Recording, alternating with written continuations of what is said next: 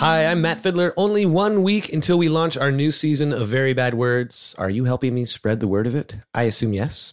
Here's a big thank you. Hell fucking yeah!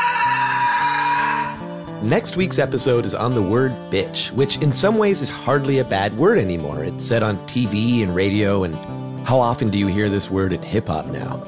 Well, it wasn't always that way. In fact, it was actually a taboo to use this kind of language in the earliest of rap music. There was no rap song with the word bitch in it. It was impossible. If the tenets of 5%erdom and, black consciousness is to revere your woman as a queen and a goddess on earth and directly from the epicenter of divine feminine, you wouldn't even think to call her a bitch. The only people who called women bitches was pimps and, drug dealers and shit like that. And like crazy people. But hasn't this word been reclaimed by female musicians, comedians, and activists now? Well, my main guest on next week's episode, philosophy professor Shannon Day, says not necessarily.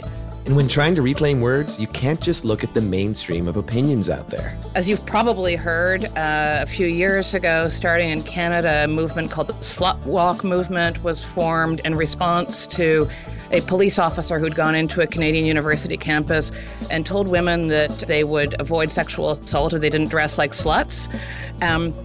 And the women were outraged at this because it seemed to put the blame for sexual assault on the victim rather than on the assailant, and thus began the Slut Walk movement, which has happened around the world now. And for a few years, we've had these walks where women dress as sluts and call themselves sluts and so forth. And a couple of years ago, there was an open letter published by a group of black feminists to the white women at the center of the Slut Walk movement, saying, look, you've got to be aware that this term does not mean the same thing across racial identities. The word was used in the context of slavery as part of the system of abuse of black women, and it can't be a playful reappropriation for us in the way that it is for white women.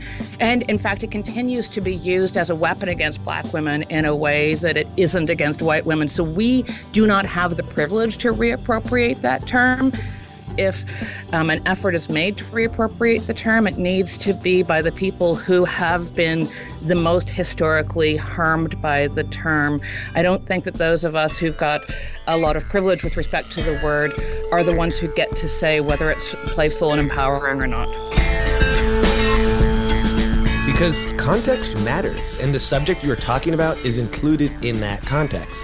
Like how calling a man a bitch describes something completely different than when you call a woman a bitch. If you want to describe a man as being that obnoxious, aggressive, mean person, like what a bitch means when describing a woman, you probably wouldn't use the word bitch at all. You'd call him a dick or a jerk or probably an asshole. But in general, we don't call women dicks or assholes. I think that women are assholes more often than they're dicks. I haven't heard it very often. I have the feeling if you called a woman a dick, that really is a kind of playful thing that you're doing. You might be sort of playfully telling a woman that you disagree with her and that she's being kind of a jerk, but it's kind of a promotion. Tune in next week as we explore the roots of the word bitch and its many different uses. We'll talk to a philosopher and linguist, a minor media mogul, and all sorts of different women, and a couple of men to find out what bitch really means to different people, and if the word is or can be reappropriated as a purely positive word. Thanks for listening, and tune in next week to Very Bad Words.